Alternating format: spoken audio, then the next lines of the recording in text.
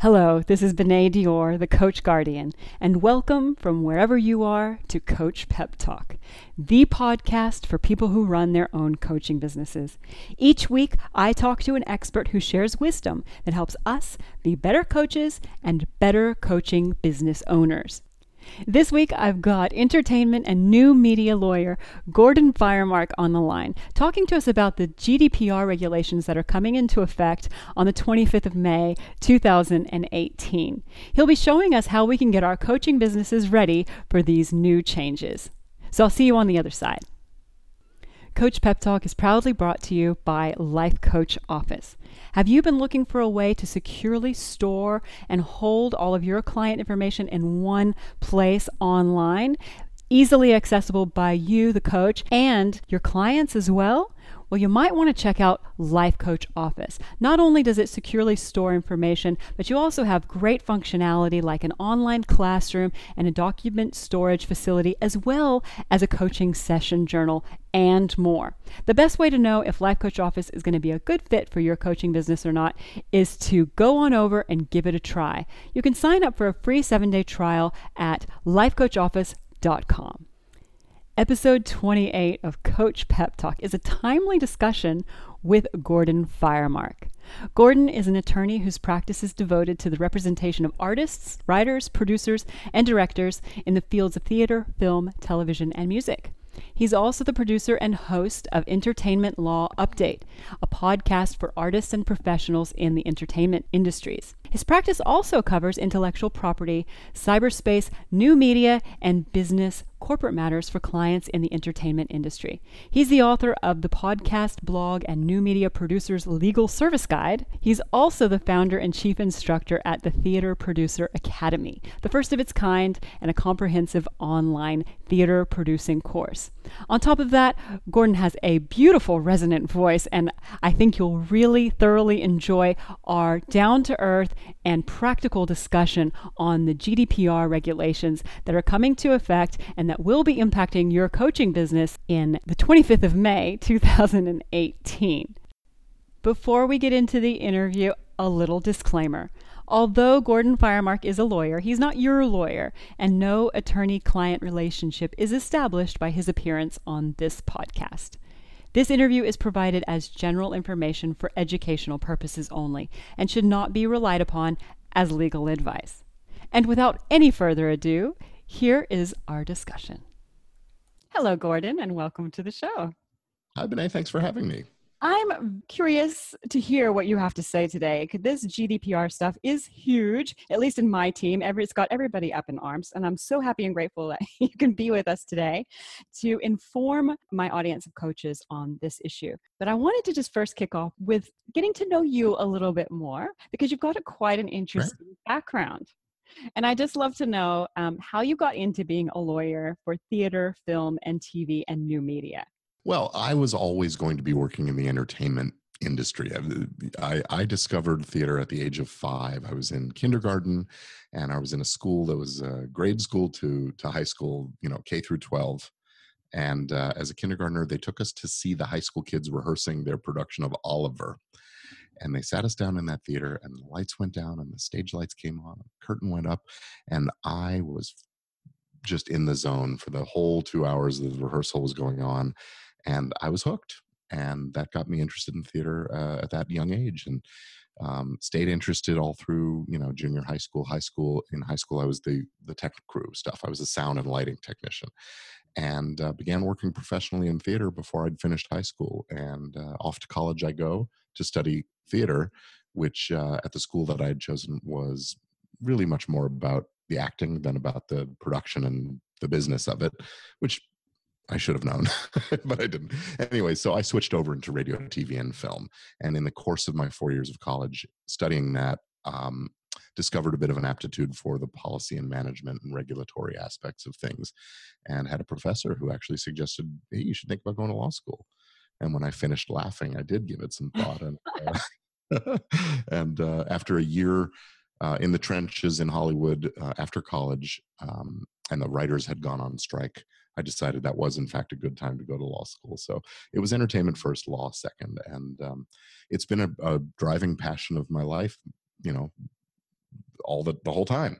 So here I am being able to combine my passion with my aptitude and helping people do the things that they love to do. So I'm a huge believer in combining passion and aptitude, and I've found that in my line of work too. And man, it's just such a beautiful space to work from.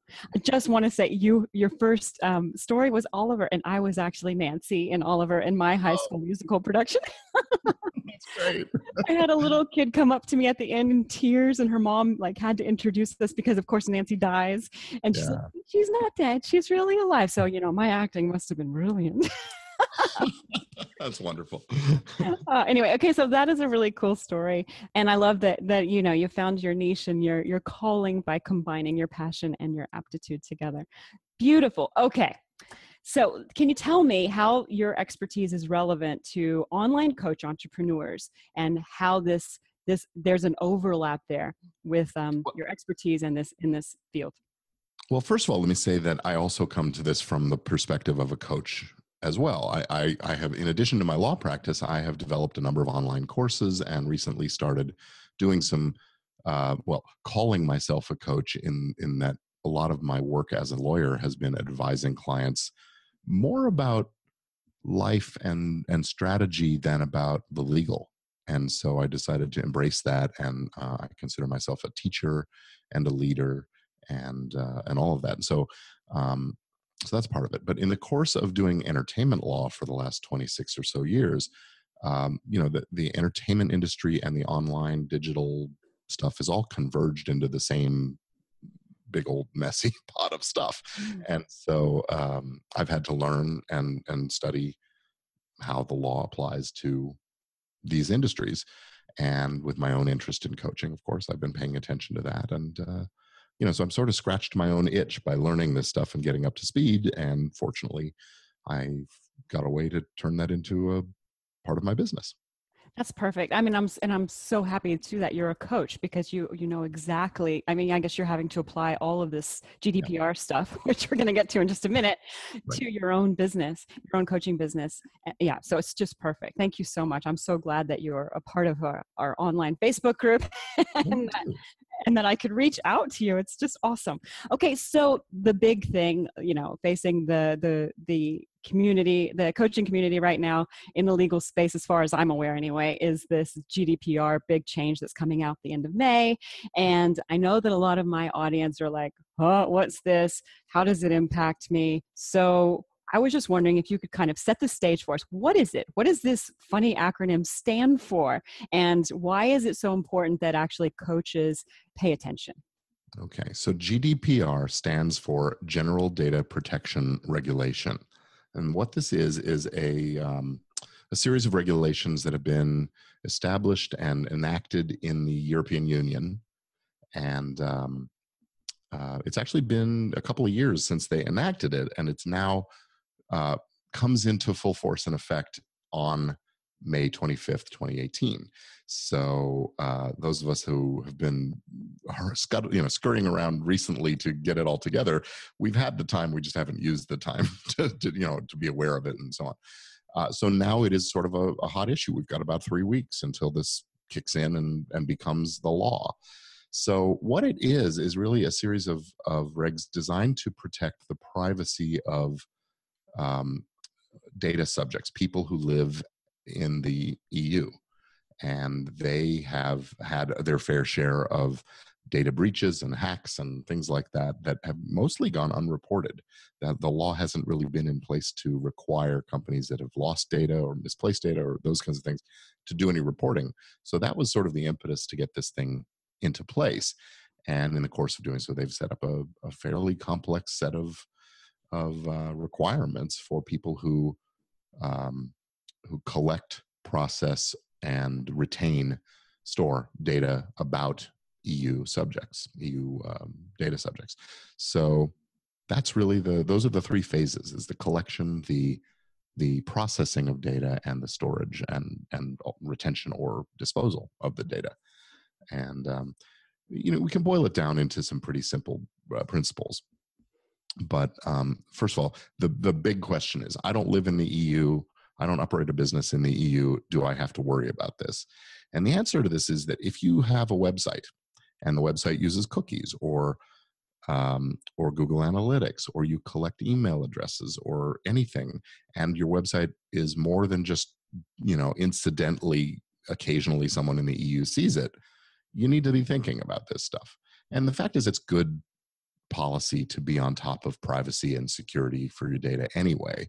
So, over time, those that comply will have a little bit of a leg up on those that haven't bothered to do it. So anyway, and it's about privacy, and it's about the integrity of that data, making sure that it's secure, and the more data you collect, the bigger of an issue it is for you. So Yeah. So I guess that's something that I know we're looking at in our business, because we hold data in our email list and in our we hold our clients' data and stuff like that.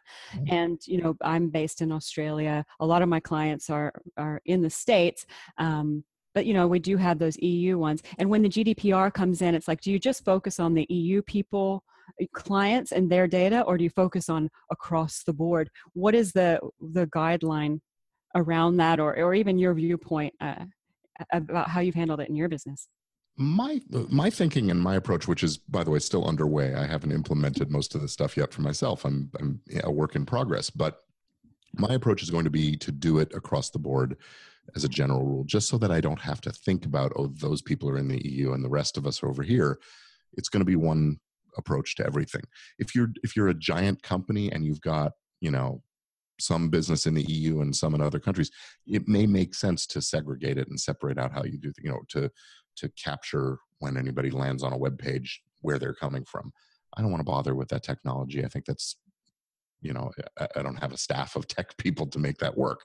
So I'm going to implement GDPR compliant policies across my websites, across my other stuff. Law practices have some special issues that we won't get into too much tonight, but we keep a lot of information about our clients that is very sensitive data, and how we disclose to the clients what we're doing with that and so on is an issue. And that's really what GDPR we need to be thinking about for folks that are coaches, because that also may be sensitive data. It's more than just a name and an email address, right? Yeah. Okay. No, and that's interesting. We've decided to go for across the board strategy too, so that we don't single out certain types of clients, and we just make sure that the whole policy is compliant. Because I imagine too, as we go forward, other countries and regions are going to jump on and start having their own sets. So if we just kind of keep up with them, it could be a good, a good policy. Yeah, I think it's only a matter of time before the U.S. at least and many other countries start to implement similar policies or to adopt, GDPR clone kinds of policies. I think GDPR has its flaws in a few places. It's a little short-sighted. We'll talk about why I think that later on, but it's a little short-sighted in some ways about how business actually operates in the modern era. The folks that implemented it are European politicians, not tech. Sometimes that's a good thing. Yeah. Okay. Before we go into some of the details of GDPR and what coaching business owners need to specifically look at to make sure they're GDPR compliant in their coaching business, I want to just get back to that why. Why is this so important? What's going to happen if you don't do this? The consequence of not complying, if there's a complaint or if the regulatory authorities somehow catch on to the fact that you're not complying, they can impose fines. And the structure of the fine is 4% of the offender's worldwide revenue over the past 12 months, or 20 million euros, whichever is the larger number, I believe. So, for a company like Facebook, that could be in the billions and billions of dollars.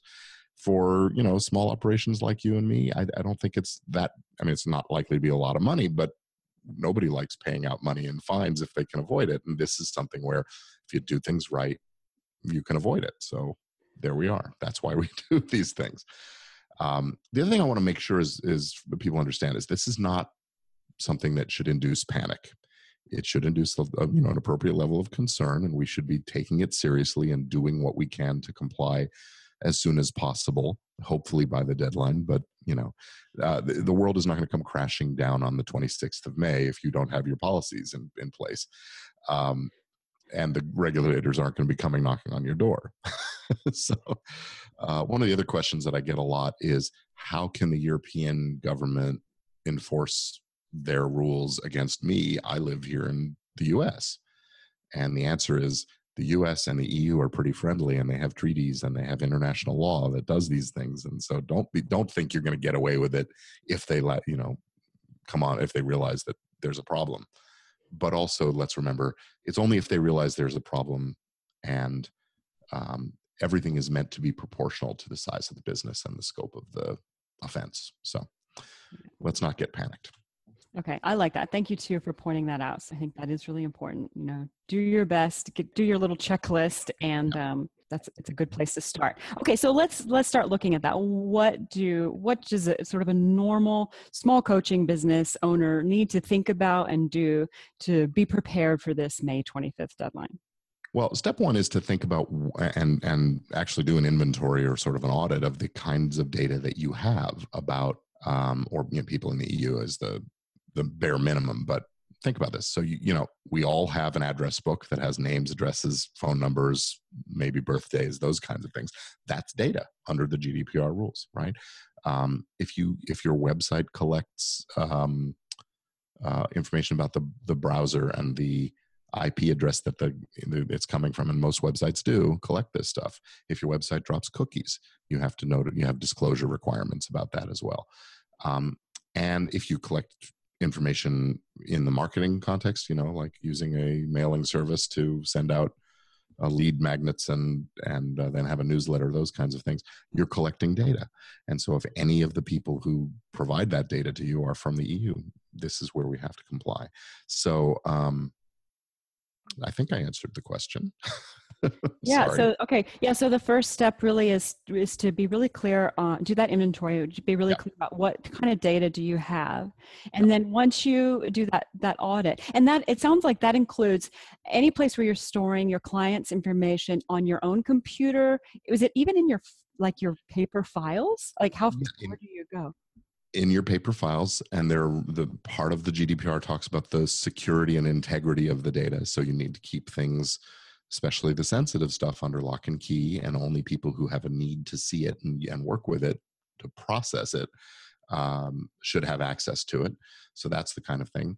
The GDPR sets up two categories of data handlers. One is the controller. That's you and me, the business owner that has a need for the data and to do something with it. And there are data processors. Data processors are the firms and the entities, and you may be both. You may be a controller and a processor, but the firms and entities that that do certain things with our data. For example, if you use a shopping cart service, if you use an email service like Aweber or ConvertKit or MadMimi or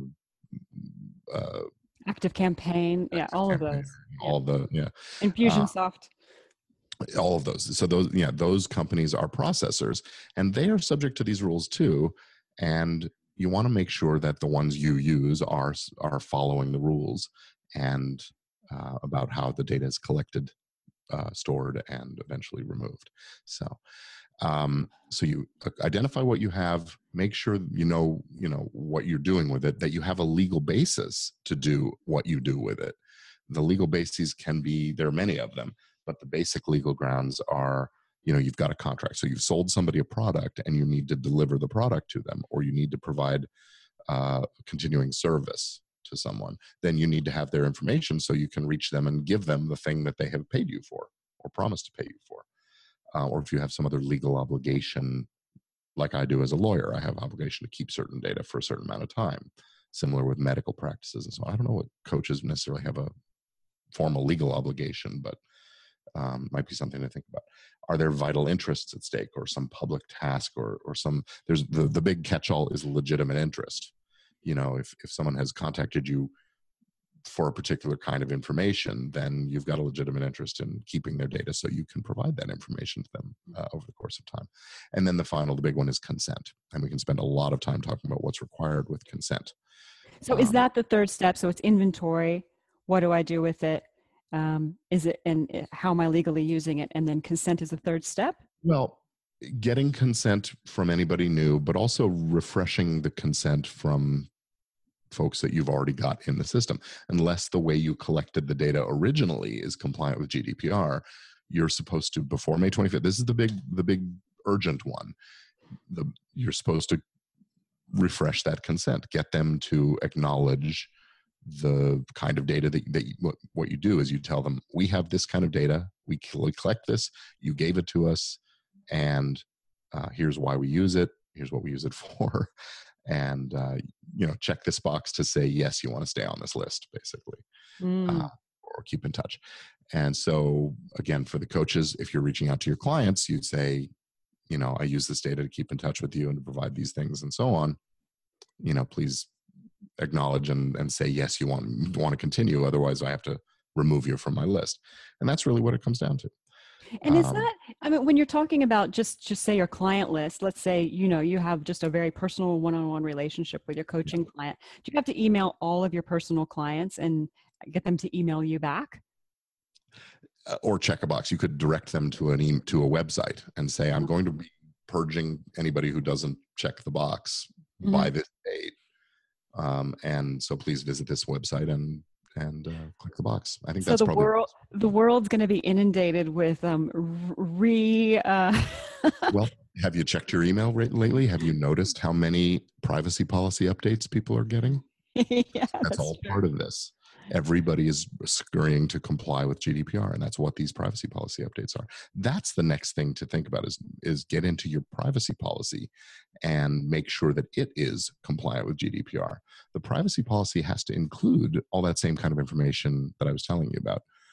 Who you are, what data you're collecting, why you process that data, what the legal basis for holding the data is, and how and when and if you ever transfer that data to other parties, especially across international boundaries or outside the EU, how long you hold the data, and the rights of the subjects with respect to the data, to access it, to make changes and corrections to it, and to remove it.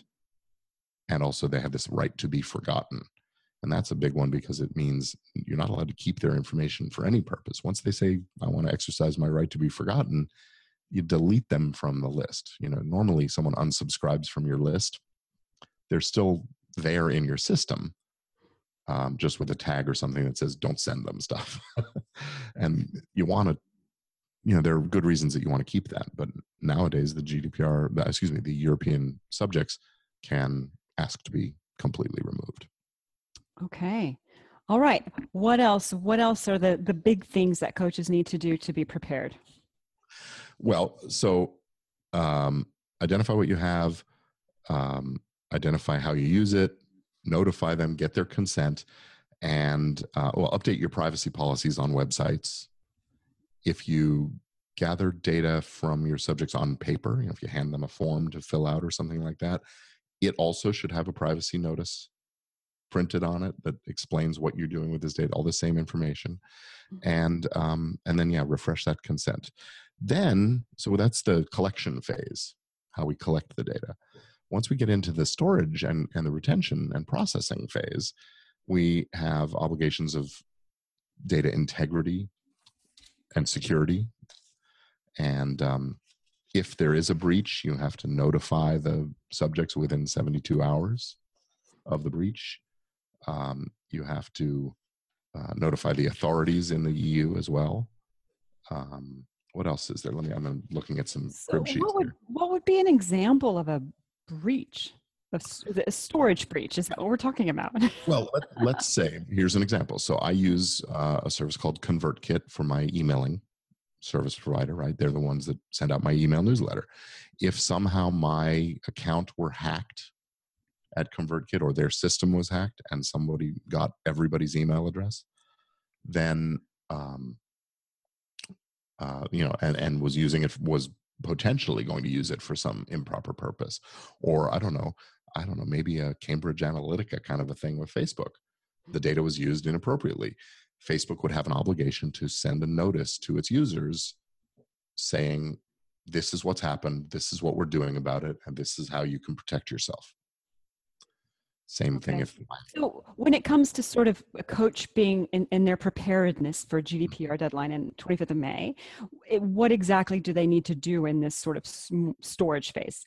Like I found the collection phase was really relatively clear, but in the Mhm. storage phase, I'm a little bit confused. Like, how is there anything you need to do, Okay. or you just need to be prepared if you get hacked? Well, step one is make sure that the services that you're using are complying with GDPR and will notify you if your if their data has been breached and therefore yours is at risk, so that you can comply with your obligations. I think it's important to back up the data. So if you've got a big emailing list, you want to download that and encrypt it and store it somewhere safe, so that, God forbid, the data isn't just hacked but also destroyed. You have a way of going and reaching out to those people and saying, here's what happened. Otherwise their emails are gone. How do you do it? Right. Mm. So um so I think that's pretty important. And yeah, just sort of, being vigilant about this. Also train your staff. If you have employees that are accessing the data, it's important that they be trained and understand the ramifications of things and what their responsibilities are. Many data breaches are the result of an employee grabbing the Rolodex, the digital version of a Rolodex. And so, some supervision of the employees in that regard is also worthwhile. Making Mm. sure that if you're firing somebody, you lock them out before you tell them they're fired, basically. Yeah. Well, we've had a recent thing too where we've had to review all of our employee contracts and just Yep. make sure that, they've signed and date and agree to all this sort of stuff Right. up Right. front. Yeah. That also brings up another point, actually. Employees, if you have people who work for you in the EU, you have data about them in that regard too. And you have the same obligations with respect to keeping that data and so on. Now, you have a legitimate interest in holding that data, even though they may not want you to keep their information. You've got reasons that you have to. So there is some give and take in some of this. Yeah. Some of these contracts that I'm having to put together are just like, whew, gosh, I seem like So, such a dogmatic person. Okay, so is there anything else important, for the basic small coaching business that they need to concern themselves around with preparedness in storage capacity before we move on to the? well, it's storage and processing. So the other component of this is that you only process the data for the purposes for which you have authority to do so. So when you're gathering that data, you have to ask them specifically, may we send you marketing material? May we send you our newsletter? Those kinds of things. And the protocol seems to be there needs to be a checkbox that they click. And if they don't, then you don't send them the newsletter. You don't send them the marketing material. So you're not exceeding the scope of the authority given. And that needs to be pretty granular and very, what's the word I'm looking for? Informed consent. It needs to be very specific and clear and uncoerced consent. So. Yeah. We've been going through that same thing. Do you want to be on our newsletter? Do you want to be on our podcast? Do you want to get affiliate promotions? Do you want to get promotions from us? Right. They're like, oh gosh. And then you have to kind of be forward thinking and think, which ones might I add in the future? Interesting. I just want to backtrack a tiny bit. This whole thing of processing data, Yeah. could you put some, like, a definition or something around that for coaches who don't quite understand what that means? Like, Well, processing data is basically anytime you do anything with it beyond just looking up a phone number. So if you are sending an email list, if you're sorting the list, that's technically considered processing. If you decide that you're going to now, of course, you can be getting into some deep analytical stuff about the data too. If you've got important information that you can identify certain segments of your list or of any data that you have.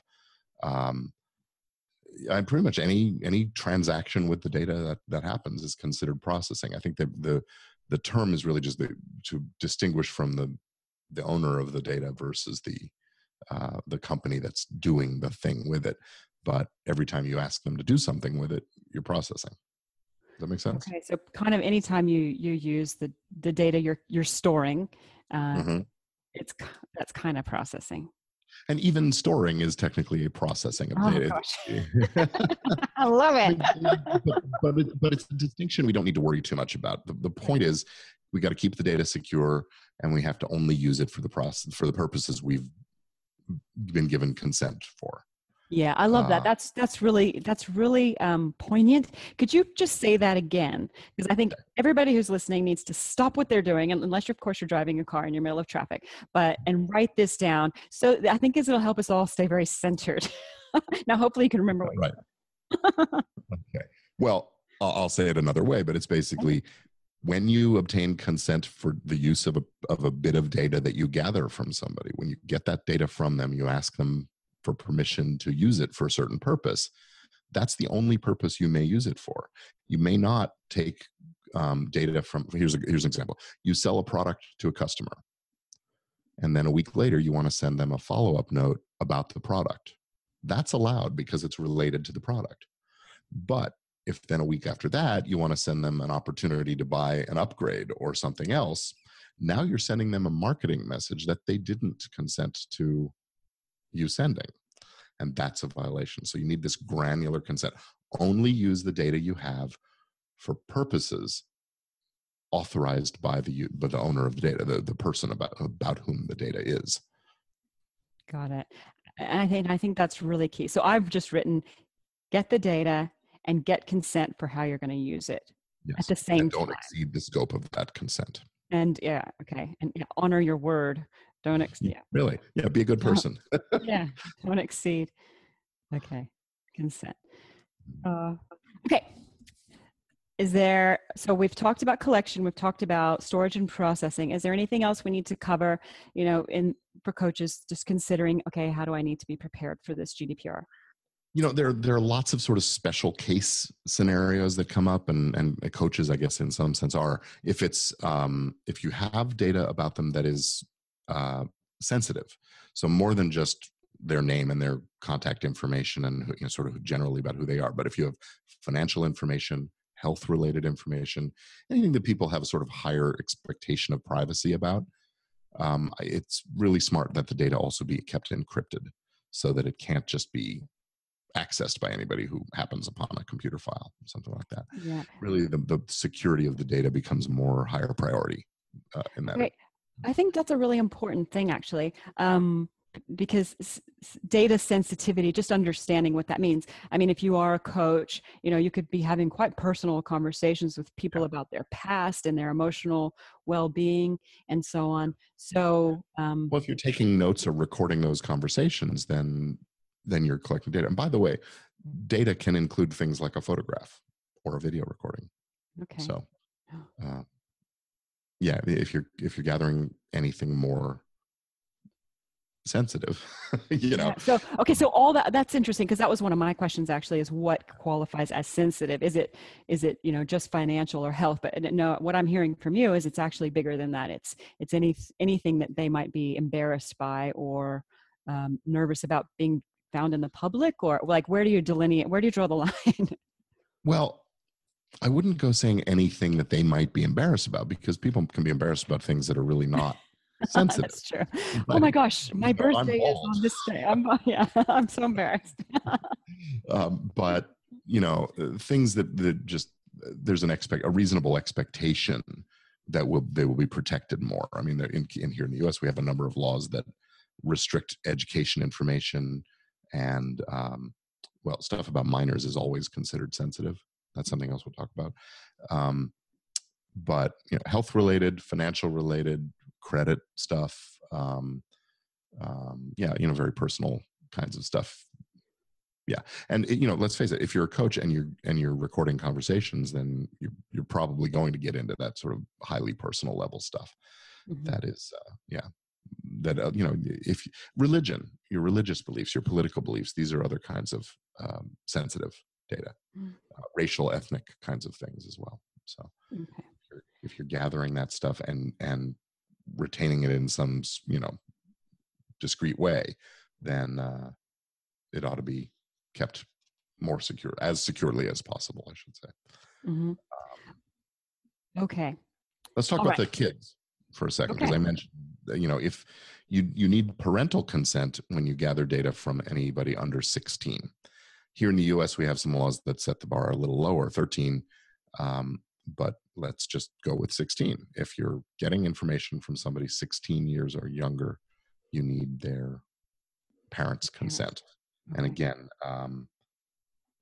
if you're collecting any personal data about children under 16, you need to have that informed consent from the parent. So that'll apply to any of our listeners who are coaches who are working with minors, counselors, and so on, that working with kids. But And I mean, we do have those. If your business is tutoring or something like that, it applies. And it's also that education data stuff. So you need the parent consent, and also, this is across the board. When you get consent, you need to make sure that there are records of how and when consent is obtained. So, if it's just a checkbox, there's no saying whether the kid checked the box on behalf of the parent or what. So you need to implement some additional protocols to make sure you're getting real parent consent. Right. I have a feeling that this interview is going to open up a lot of additional questions for people who are listening. Because, never ask a lawyer for a concise answer on exactly what to do, because it'll be, it depends. It depends. Yeah, that's so true. Okay, what else as far as preparedness? I just want to make sure we're hitting the low hanging fruit, the big things that people can at least start their process in this podcast, because obviously we can't cover everything in this. Right. In this episode. Well, look, I think updating your privacy policies is the big one that needs to happen right away. And also, if you have online forms where you collect the data, the forms need to be brought up to speed. And that is that you have to tell on the form itself. You have to say, here's what we're gathering, why, and how you can link to the privacy policy right on the form, and have that tick box that I mentioned for the additional marketing material or the newsletter or whatever it is. But beyond that, I think we've pretty well covered it. You want to have analyze the existing data, educate your people, implement the safeguards and systems that we've sort of talked about, adopt a retention policy. Oh, this is the other one, retention policy.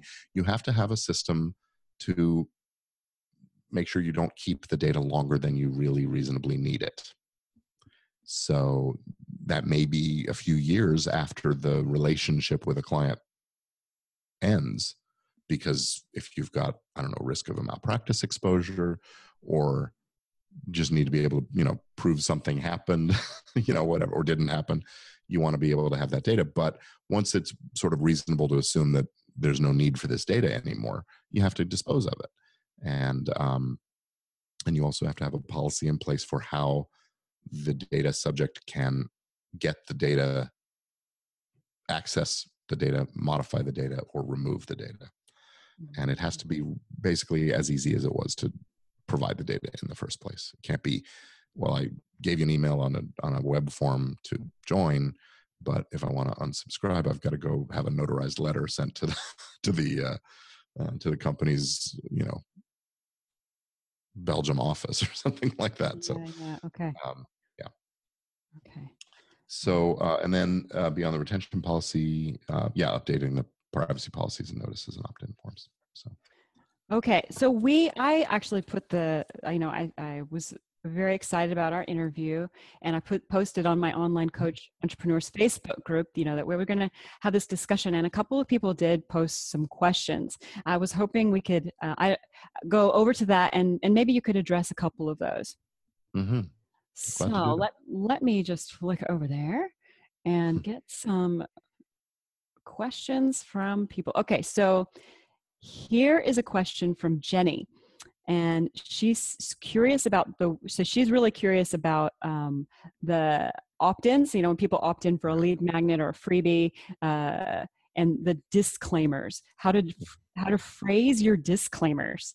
And then she says, but most importantly, if you think that a checkbox is necessary, or by having a clear disclaimer and stating that by filling out the email address, they're giving consent, is that enough? Hope this makes sense. So this is that question about the scope of the authority given in the consent. If I provide my email address, I'm doing so because I want to get something, but I may not want to get everything you want to send me. So you need to be, as I said, a little more granular about the nature of the consent. The form itself should specify what it is they're opting into and the protocol really is a tick box. It should be, and that is not checked in automatically. So when they go, I just did this today on my sites. I put the tick boxes on. If you want to send me a question through a form on my website or whatever, you fill this thing out and you have an option. Yes, please send me your newsletter, which contains these other things.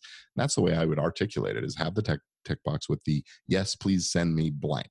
And that's what you're allowed to send. If it's a newsletter, if it's marketing material, if it's whatever, great offers and deals, those kinds of things.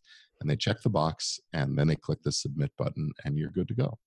Can you put all of those things under the one tick? Like, can you say, I want to get your marketing stuff, your podcast, and da, da, da, da, da, da, or should you itemize each one out and put them on different lists based on what they select? The guidance that we're seeing from the ICO, which is the authority in England that's sort of advising folks about this, and the general principle seems to be, no, you don't want to have the laundry list of, hey, yes, you can send me A, B, C, D, all this stuff. But if you put a form together that has 5 tick boxes on it, people aren't going to tick any of them, right? Or they'll tick all of them. So there's a fine line here. I'd say if you're really targeting EU people as your customers, you want to be more discreet and granular about this stuff. As a practical matter, I think most of us can do, like mine. What I did was I said, newsletter and I said my newsletter contains my offers. I'm not going to go sending them separate, advertisements and pitches. It's really just the newsletter. So that's how I'm approaching it. I think if you have multiple categories of stuff, first of all, if you're selling somebody a product, you have the authority to send them information about the product, how to use it, recalls, warranties, that kind of stuff. And so the further scope of the newsletter or the advertising marketing materials is where you need the tick box. Okay, so if somebody does come in and buy like a coaching program or an ebook or something from you, and they buy it, do they they automatically? It's not like they have to opt in to get that that updated information about that product, because by buying it, they're pre-opted in. Is that? Well, they're opting in to receive the product. The product, yeah. And stuff that relates to the, so they can better use the product, as long as it doesn't involve selling them something more. I think that's really, you have a legitimate interest in telling the customer how best to use that information or the product, or how best to access it, or how to protect themselves because you found a flaw, whatever that might be. Mm-hmm. But when you want to then tell them about your other product, that's the thing that requires that additional consent. Got it.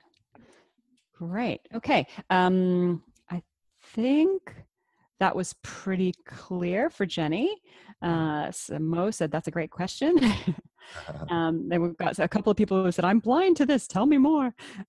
Here's one. I'd also like to know how to deal with it if I have 2 businesses. Can I share information and contacts from one to another? If I have their permission, can I cross-promote? Boy, this is a little tricky. My thinking is probably not. I guess if you have a hairstyling business and a nail salon business next door to, figuratively speaking, next door to each other, you might be okay sharing the list. It wouldn't be unreasonable to think, But again, if they're not under the same digital roof, for lack of a better term, I would be hesitant to cross-promote across the 2. Again, unless, you could use something in the consent like, may we share your information with our affiliates, or we own another business. You could do a tick box like that. We own this other business and would like to send you information about that too. Click here. Okay. Okay, so it's really just about just really getting very clear consent, I think, and being an honorable and person with integrity. If you follow those rules, you'll actually be okay. And that the EU is telling us that we actually have to get approval first before we start spamming people. Right. Not that, any of us actually do spam people, of course. Okay, moving right along. There's one of your clients there. I'm clueless. And then we've got this one. Are there any requirements associated with GDPR that must be carried out by humans behind the scenes beyond the payment process? I think you've actually already answered that. Is there anything you want to add? Well, I mean, I do think look, humans have to make the make the determinations about what we're going to do with the data, and so yes, humans are involved in this. It isn't a completely automated thing.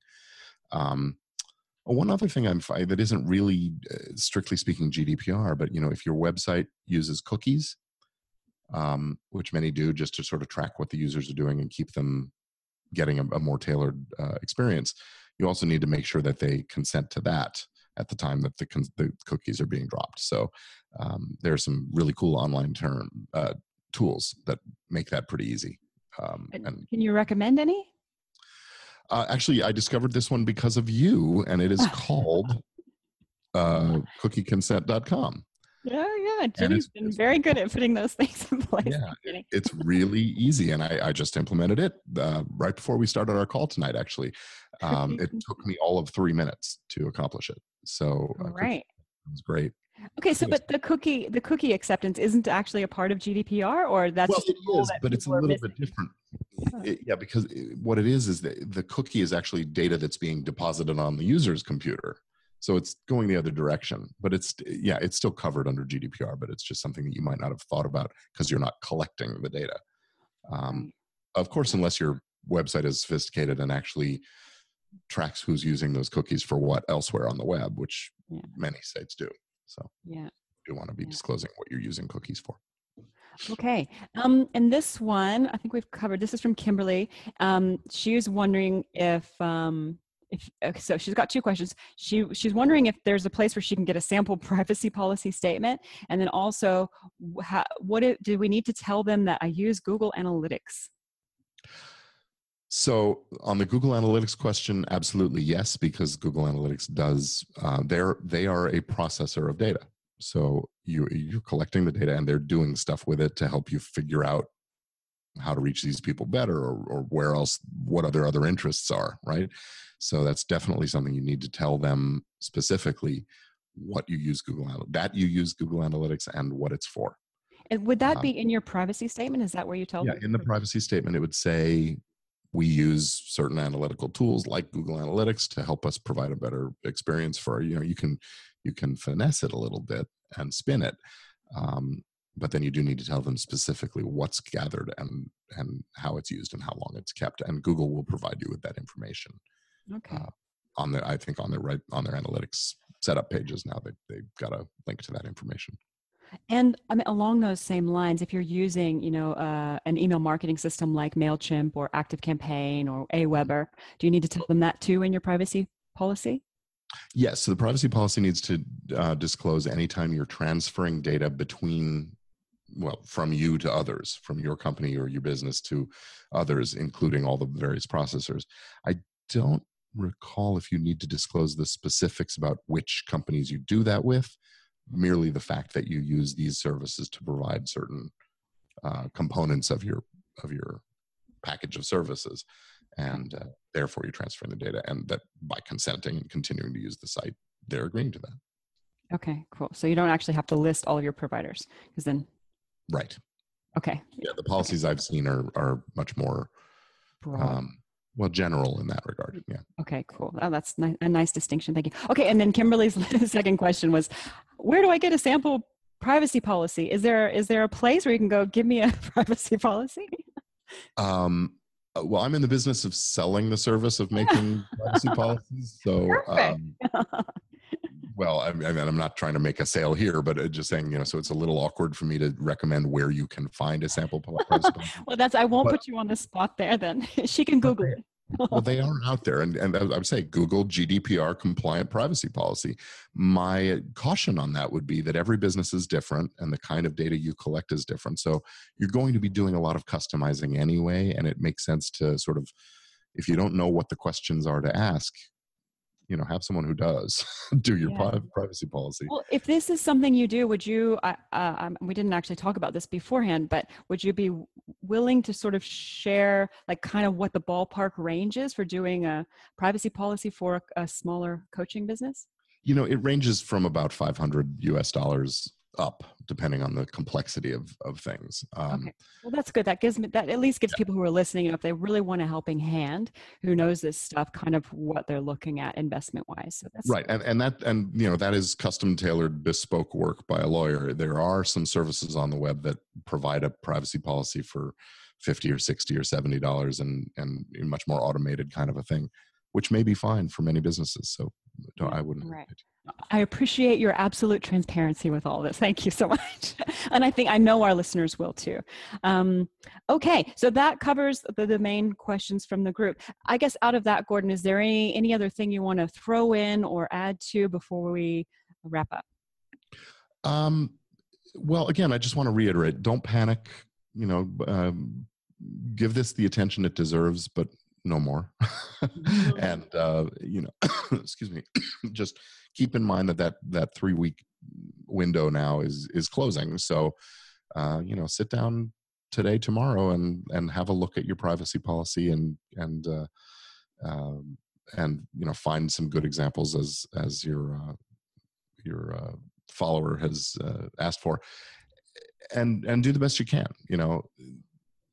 Proving that you've tried and if you miss the mark a little bit is better than not having tried at all and just thumbing your nose at things. My biggest concern would be about the way you gather that information, the forms that you use to collect data, because that'll be the red flag for people, and they'll see that and say, "Oh, I'm going to report you." Well, or they're not doing it right. Exactly. Yeah. Okay. Well, and I think too, what this whole legal alarm bell, it's kind of been an alarm bell in my business. We've all been, rattling around. But what it's really brought to my attention is that there's a shift happening kind of in a global space around data and privacy and protecting people's right to privacy and the use of their data. So just going forward as a coach, it's a good idea just to be very mindful of what you're storing, how you're storing it, and how you're using it, and making sure that you have buy-in in advance. And if you can just integrate that philosophy as you go forward, on your coaching journey, then you're going to be in pretty good hands. Or you're going to be pretty well off. I did think of the one thing that I didn't really cover earlier on. We were talking about the collection of the data. Okay. And that is one of the most common ways that people use email collection. Well, the way they go about collecting it is to use a lead magnet or the quote bribe, the free report or the free audio or the free course or something like that as a way of getting people onto their mailing list. The GDPR rules have changed that a little bit because you are supposed to be able to access that free report or whatever without having to consent to getting more marketing material or more stuff. So that sort of takes the wind out of sails of that particular approach to marketing for some people. So that's the whole idea of having to have the tick box. So if I'm giving you my email address so you can send me the free report, I don't necessarily have to consent to you sending me anything else ever again. And sort of defeats the purpose in a lot of ways of that, of having the lead magnet, offering it in the first place. So there are some, ways to finesse it. One is, sign up for my email list and I will also send you this bonus material. And now the tick box become, can I send you the bonus material? Yeah. Well, it's going to change the landscape a bit of online marketing lead magnet. And I will say that is my interpretation of things, and it may not be 100% in alignment with the way the EU policymakers wanted it to work. So, you use it at your own risk, but you do have to still be granular. And I would say if you're asking people to sign up for an email list, make it clear that that's what they're signing up for, a newsletter or whatever it is, marketing materials. And the bonus can be the lure, but you can't deny the bonus to somebody if they don't give you the consent. That's really what it comes to. Well, you know what? And that just kind of I like it. I like the idea that people can opt out. They can say, I really want your freebie, but really, Benet, I don't want to have anything else to do with you or your company. And really, I don't want them taking up the space if they really don't want anything to do with my company anyway. I'm a big believer in this 1,000 true fans thing. And if you have 1,000, you have a viable business. So I think it's fine. And I might be a bit weird though. And the answer to that is if you make good enough content that they really like and you build that trust with them at that level. And, there's no saying that you can't put an advertisement in the last page of your report saying, hey, for more of this kind of great information, come over here and sign up. Mm-hmm. Now you can get that consent later, but you don't Yeah. have to, date before you get married. I think So it could be cool. It could be cool. It could make everybody just sort of raise their level a bit more and really think more about the value and the quality that they're putting out there. Which we'll I, see. It'll be interesting to see what what impact this has on the online marketing and world. Basically, I'm going to watch with interest. Okay, so I suppose you kind of already said it. I'd like to recap it, and then if you want to rephrase, but I love to end on, like if you had one parting piece of advice, and you kind of said it earlier, but you said don't panic and and do give the GDPR the attention it deserves. yeah. Would you like to rephrase that or add anything to it? No, I think you nailed it. Yeah, well, I just repeating your words, so you nailed it. Okay, excellent. Gordon, thank you so much for your time today. And I know that, probably some of the listeners here are like, oh my gosh, I have more questions. I want to know more. If people do want to know more and get in touch with you, what's the best way to do that?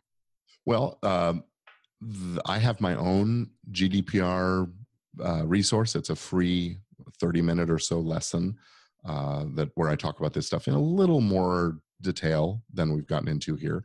And you can access that and any other information about me at gordonfiremark.com.